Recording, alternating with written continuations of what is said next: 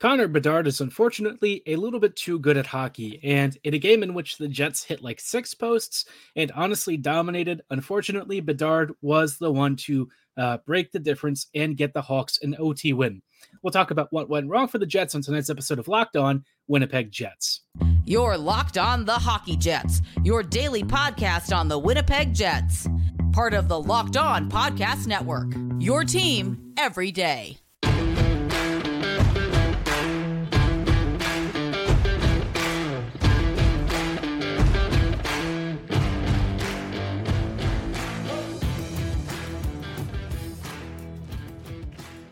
Good evening, friends, and welcome to tonight's episode of Locked On Winnipeg Jets, part of the Locked On Podcast Network, your team every day. I'm your host, Harrison Lee, an avid Winnipeg Jets fan and an online blogger. You can follow me on Twitter at HLLivingLoco and at LO_Winnipeg Jets. As always, thanks for making Locked On Jets your first listen of the day, every day. If you like what you're hearing, be sure to like, follow, and subscribe on all of your favorite podcasting platforms and YouTube. Doing so, of course, is always free of charge and ensures you never miss another episode. Most of all, though, we just love and appreciate your support. Tonight's episode is brought to you by FanDuel. Make every moment more because right now, new customers can get $150 in bonus bets if they win a $5 money line bet. That's $150 if your team wins. Visit FanDuel.com/lockedon to get started and learn more.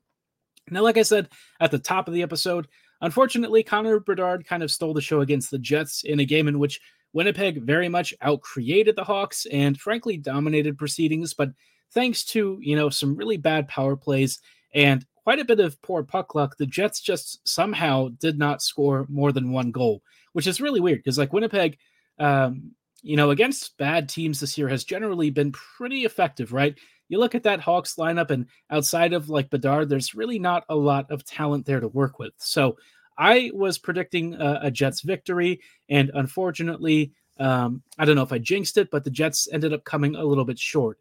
And it was a little bit annoying because, Winnipeg really didn't make too many mistakes, but on the 2 to 3 mistakes they did make, they got horrendously punished because they just happened to come against the one Blackhawks player you really can't afford to make a mistake against, and that is Connor Bedard.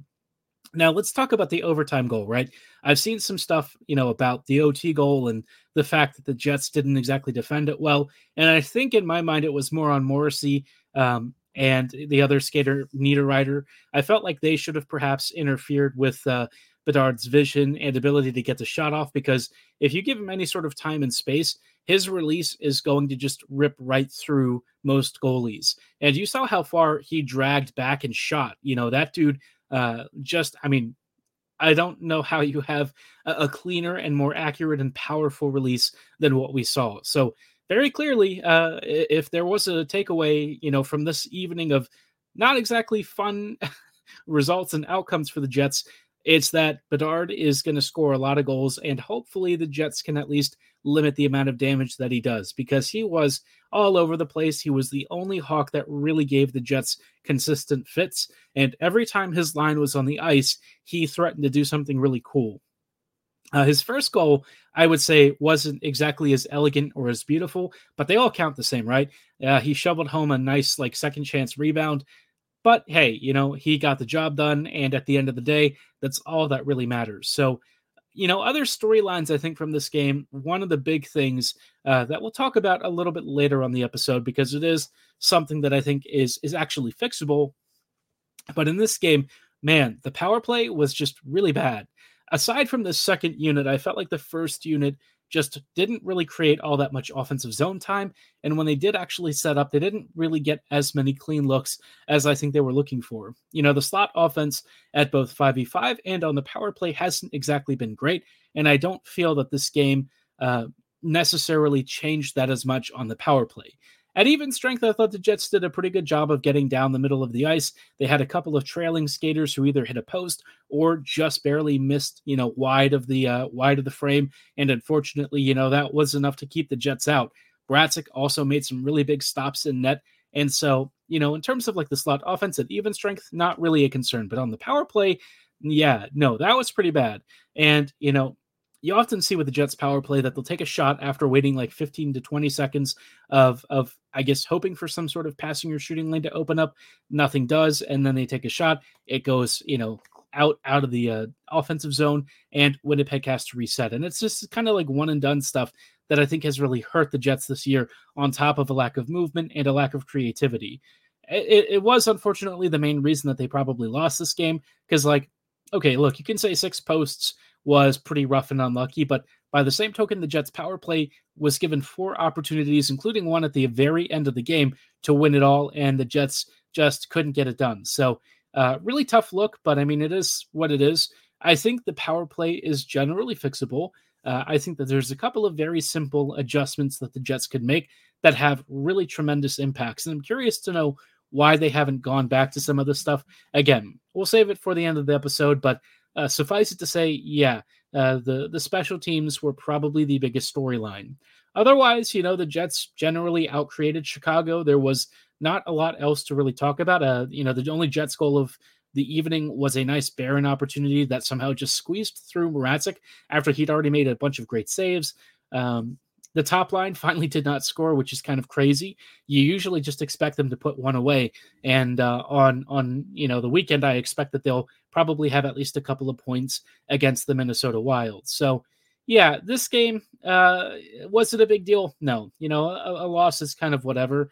The Jets got a point out of it. It's just a shame that they were honestly deserving of a second point, and they just could not find pay dirt, unfortunately, which is just how it goes sometimes, right? It is what it is. That'd be life. And every once in a while, you're going to, lose a bit of a stinker that you, quite frankly, deserve to win. And that was this game in a nutshell. But also, the Jets power play probably, could use a bit of work, if we're being honest. We'll see if the Jets can turn their fortunes around against Minnesota later this coming weekend. But speaking of some of the questions I had, overall with the Jets, there are a couple of other niggling things that I think are worth talking about, especially when it comes to some of the tactical and lineup decisions that we're seeing game in and game out. Some of which, for me, I just don't fully understand or agree with. We'll get to those questions in just a little bit. Before we go any further, though, I do want to shout out our friends and partners at Sleeper. It is almost the halfway point in the season, and, the Jets have been pretty darn good. Winnipeg is, at or near the top of the Central Division for most of these past few months, and so it's been a nice thing, right? Regardless of where we are in the current standings, though, I want to remind you that you could win big by playing daily fantasy hockey on Sleeper, the official daily fantasy app of the Locked On NHL Network. Sleeper is our number one choice for daily fantasy sports, and especially hockey, because with Sleeper, you can win 100 times your cash in daily fantasy hockey contests. For those of you who are the stats nerds among us, maybe you've been tracking how good Scheifele and Ehlers and Connor have been throughout the season. Maybe you are riding the high of Connor Hellebuck's save percentage. No matter what stats you follow or are interested in, Sleeper is the place where you can put it to good work, right? If you're tracking all these stars and you like making projections, this is the best chance. All you have to do is guess the correct projection, whether it's more or less than Sleeper's projections for stuff like shots, saves, assists, and so much more per game. And if you get up to 8 player stats correct, that is 8 stats categories correct, you could win 100 times your bet on Sleeper. You heard me, Jets fans. That is 100 times your money playing daily fantasy hockey with Sleeper. So start paying attention and nail your picks so you can start winning big. Use promo code LOCKEDONNHL and you'll get up to a $100 match on your very first deposit. Terms and conditions apply. That's code LOCKEDONNHL. See Sleeper's terms of use for details and locational availability. Hello, friends, and welcome back to this episode of Locked On Winnipeg Jets, part of the Locked On Podcast Network, your team every day. Every day, thank you so much for rejoining us on tonight's episode as we are talking about a couple of questions with some stuff that I feel is perhaps worth pointing out and addressing, specifically with player usage, right? I think that is something that throughout the season we haven't really talked about a lot, but it might be worth spotlighting in a game like the one we just saw against Chicago because we saw some curious deployment decisions. Before we talk about that, though, I do want to talk about something else first, real quick. Just a really cool thing that the Locked On Network is doing. Locked On has launched the first ever national sports 24/7 streaming channel on YouTube. Locked On Sports Today is here for you 24/7, covering the top stories of the day with our local experts and our national shows covering every league. Go to Locked On Sports Today on YouTube and subscribe to the first ever national sports 24/7 streaming channel. Now, like I said, the Jets overall this year have been pretty good. We've hammered home that point, repeatedly throughout multiple episodes. We've talked a lot about how the Jets at even strength have generally been great. We've talked about the defensive structure and Hellebuck both being a perfect marriage where, stuff's just not really getting through to the Jets. And so Winnipeg has generally limited opponents to 3 goals or less per game, which is really impressive when you think about where this team was defensively a couple of years ago. Hellebuck used to be besieged every single night, right? And that was a bit of a problem. But nowadays, the Jets really don't have a lot going on defensively, right? Winnipeg generally limits the amount of chances against, and usually when they do concede stuff, it tends to be more from like extended zone possessions and stuff where, the Jets are sort of backpedaling for 2 to 3 shifts worth of ice time, and then they get themselves in trouble. But otherwise, Winnipeg has generally dealt with stuff pretty nicely. Where I do have some questions, though, with some of the coaching decisions kind of comes down to, like, aside from the power play, right? The player usage, I've not really been a fan of at times this season. The first thing that we've, kind of seen is that the third line has really become Winnipeg's second line. And while I love that trio of Niederreiter, Lowry, and Appleton, you might not realize this, but they've actually been riding like a sub 45% expected goals percentage, which is not great. And when you watch them, Niederreiter has been doing pretty well offensively, right? He's getting into good areas. He's had a couple of great opportunities that he scored on. But in terms of involvement, Lowry and Appleton haven't really been able to keep up. And I feel like that line, that hot start that they had throughout the earlier part of the season hasn't really carried over. But they're still getting used like they are Winnipeg's elite second line. And this is just not really the case. Even as the third line, I feel like, they've been given some really hard matchup minutes, and they have not been winning them as frequently over the last several weeks. So I think the Jets could stand to use that line a bit less and also change out some of the members of that line. I'd be looking to swap Iafallo and Niederreiter. I think that would make, a bit of an improvement in the top 6 and also make better use of Niederreiter's skill sets. Iafallo actually had his best game as a Jet against Chicago in my mind. But even still, I just feel like this would probably be a good time to maybe shake up the depth lines because like the second line I feel is underutilized and it needs a little bit more finishing touch than Iafallo can currently provide. But Niederreiter, we know, has been really good this season. And with that third line not really doing as well as it did at the start of the year, this would be a good time to maybe make the swap and give, a little bit more offensive line mates to work with, right?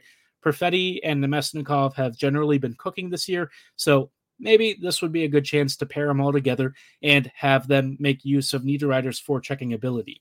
Now, I also mentioned the second line because the second line really, has been used like a third line, and in particular, Cole Perfetti seemingly gets benched a lot when it comes to third periods, and I just don't understand this, especially in a game in which you're either tied or trailing, right? Perfetti should be out there almost every other shift. He is one of our most creative players. He's been a huge force offensively this year. And, the fact that we see even in overtime, guys like Lowry and some other players who are maybe not as offensively inclined going before Velarde, Perfetti, names like that, it just doesn't really make sense to me.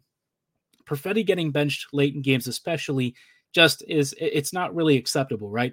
Perfetti has been a beast and was really effective under Scott Arniel, and so I don't know why Bones doesn't always trust him. I think sometimes Rick kind of hews a little too closely to some like older school coaching stuff when it comes to young players, and I feel like with Perfetti, you really don't need to use kid gloves. This dude is ready to work. He's constantly back checking. He offers really good defensive support, and he's very smart. He'll, force turnovers. He back checks aggressively. He gets himself into good defensive positions, and he can spring counters the other way with this great passing and vision. So when you're especially, trailing or even just tied, why not make use of one of your most creative offensive forces. I just don't really get it. The fact that he only had more ice time than guys like Toninato and, the bottom six really just doesn't sit well with me. And it's been a problem with Bones for a while now. I don't know what his whole thought process is with Cole, but I feel like that should probably change. I know that he might not feel comfortable running, a young 21 or 22-year-old player out there repeatedly, but I just feel like, we should move away from that mindset, right?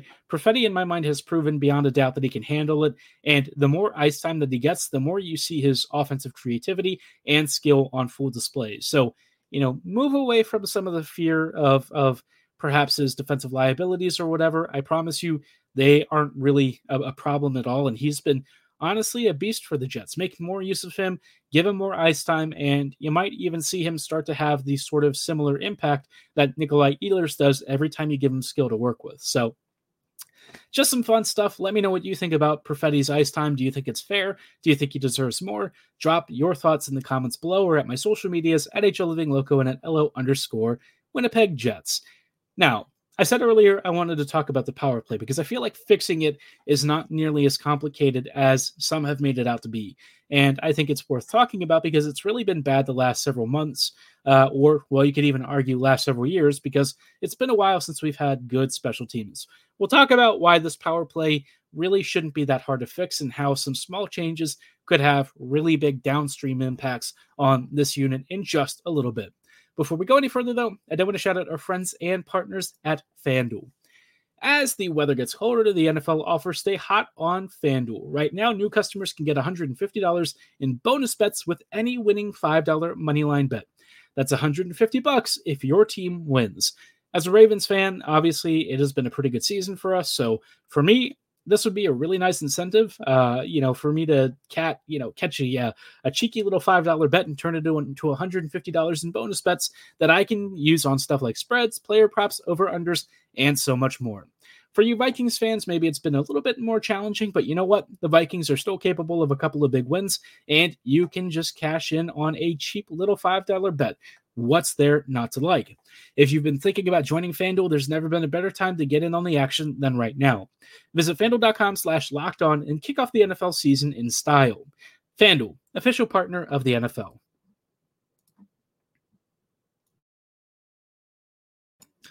Hello, friends, and welcome back to these closing thoughts in tonight's episode of Locked On Winnipeg Jets, part of the Locked On Podcast Network. Your team every day. Every day, thank you so much for rejoining us in tonight's episode as we wrap up really quickly with some thoughts on Winnipeg's power play this year and what's really gone wrong with it and how the Jets can kind of turn it around. For me, Winnipeg's power play has a couple of key issues. The first is that there's just not enough movement. Part of Winnipeg's problem is off the puck, right? When you're inside the offensive zone on the power play, the Jets skaters tend to hold positions pretty rigidly. You'll see some overlapping and some rotation, but not enough to where you're actually seeing the puck being pinged back and forth to actually stretch PK diamonds effectively. Usually there's some perimeter passing, but it doesn't really lead to a lot. And when it comes to cross slot passes or stuff down low, the Jets just don't really attack down there at all. That is where I think one very specific change would have a tremendous impact on how all of that works. I've talked about it before. You got to put Scheifele in the slot. I don't know if it's Mark that is asking to stay on the half wall on the left side, but if he is, I think it might be worth asking him if he'd be willing to go back down in the slot. I know that tends to be a tough assignment because you have to be ready for deflections. You've got to be ready to accept passes. And in Mark's case, you have to be ready for one-time chances. But that's where Scheifele, that's one of his best skills when it comes to shooting in tight quarters and making the most of limited opportunities. Scheifele is unbelievable at it. So it's crazy to me that one of our most talented scorers is being asked to be more of a facilitator in a very limited role on the left side. Scheifele often looks like he's really hesitant to make a pass.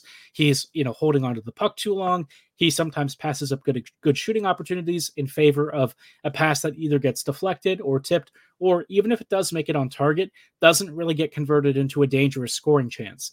That, for me, really shows that in terms of Scheifele's skill sets, the Jets just aren't making the most of them, which is crazy to say because like he's, one of their top paid players.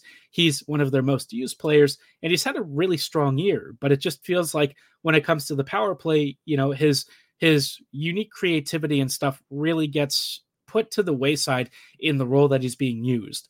Likewise, I feel like Ehlers on the right side, on that half wall doesn't really work. I'd prefer him to switch flanks. I think he'd be more effective there. And if he becomes a little bit more of a roamer who can also do point work at times and maybe trade out with Morrissey or something, I think that could be also really effective. Because like Morrissey at the point is okay, but he tends to like pivot the puck really slowly. And I feel like, for the Jets trying to do all these point shots and stuff, that's not really where the power play is going to make a lot of its money. The Jets have to get down and dirty down low. And if you have, Ehlers on that half wall kind of on the inverse flank, allowing him to kind of get into those dangerous shooting positions with his right side, that could be a more effective way because he likes to collapse and sort of drive in. And when he does that around the faceoff circle, that is where his danger increases tenfold. On the right side, I feel like his passing hasn't really been as effective, and you just see him sort of waffling out there at times, which, on the half wall is not really what you want to do. We're already seeing that with Scheifele. Winnipeg really needs more off the puck and on the puck movement, and so that kind of waste of time along the half walls, for me, is just not working. Change number 3 is also a pretty easy one. I know that Bones switched Iafallo to the first unit and put Perfetti on the second. You got to switch it back, right? Iafallo is effective at being kind of like a nice complementary scorer, but I think with what you want on the first power play unit, you should use Perfetti as the bumper, right? Put him in the Stastny role. He's got great vision. He's got great passing. He's very crafty in small spaces down low. He handles the puck beautifully. Let him be the distributor and the bumper to serve both Scheifele and the flanking forwards and stuff with some great passes. Because I guarantee you let his vision and his passing ability take over, he's going to help this Jets power play immensely, playing that bumper role near the goal line. If he does that, or even gets to work from behind the net, I promise you the way that he passes and the fact that he has like eyes in the back of his head will make him an absolute like demon down low. That's what I want from him. I think it'd be a much more effective role for him, and I think it would really help this power play get back on track. But we'll have to see what the Jets do. I don't know how much of this is being driven by the coaching staff, how much of it is the players, etc. If there's like some happy middle ground that we can reach, that'd be fantastic. Because as it is, the special teams are not so special at all. But let me know what you think of the power play. What would you change? Drop your suggestions below in the comment section or at my social medias at HLLivingLoco and at LO_Winnipeg Jets on Twitter. For tonight's episode, though, that is going to be all the time that we have. I thank you so much for making us your first listen of the day, every day. We'll be back here with some like Minnesota Wild preview coverage on tomorrow's episode. So don't go anywhere. Be sure to subscribe. And as always, have a great night and go Jets go.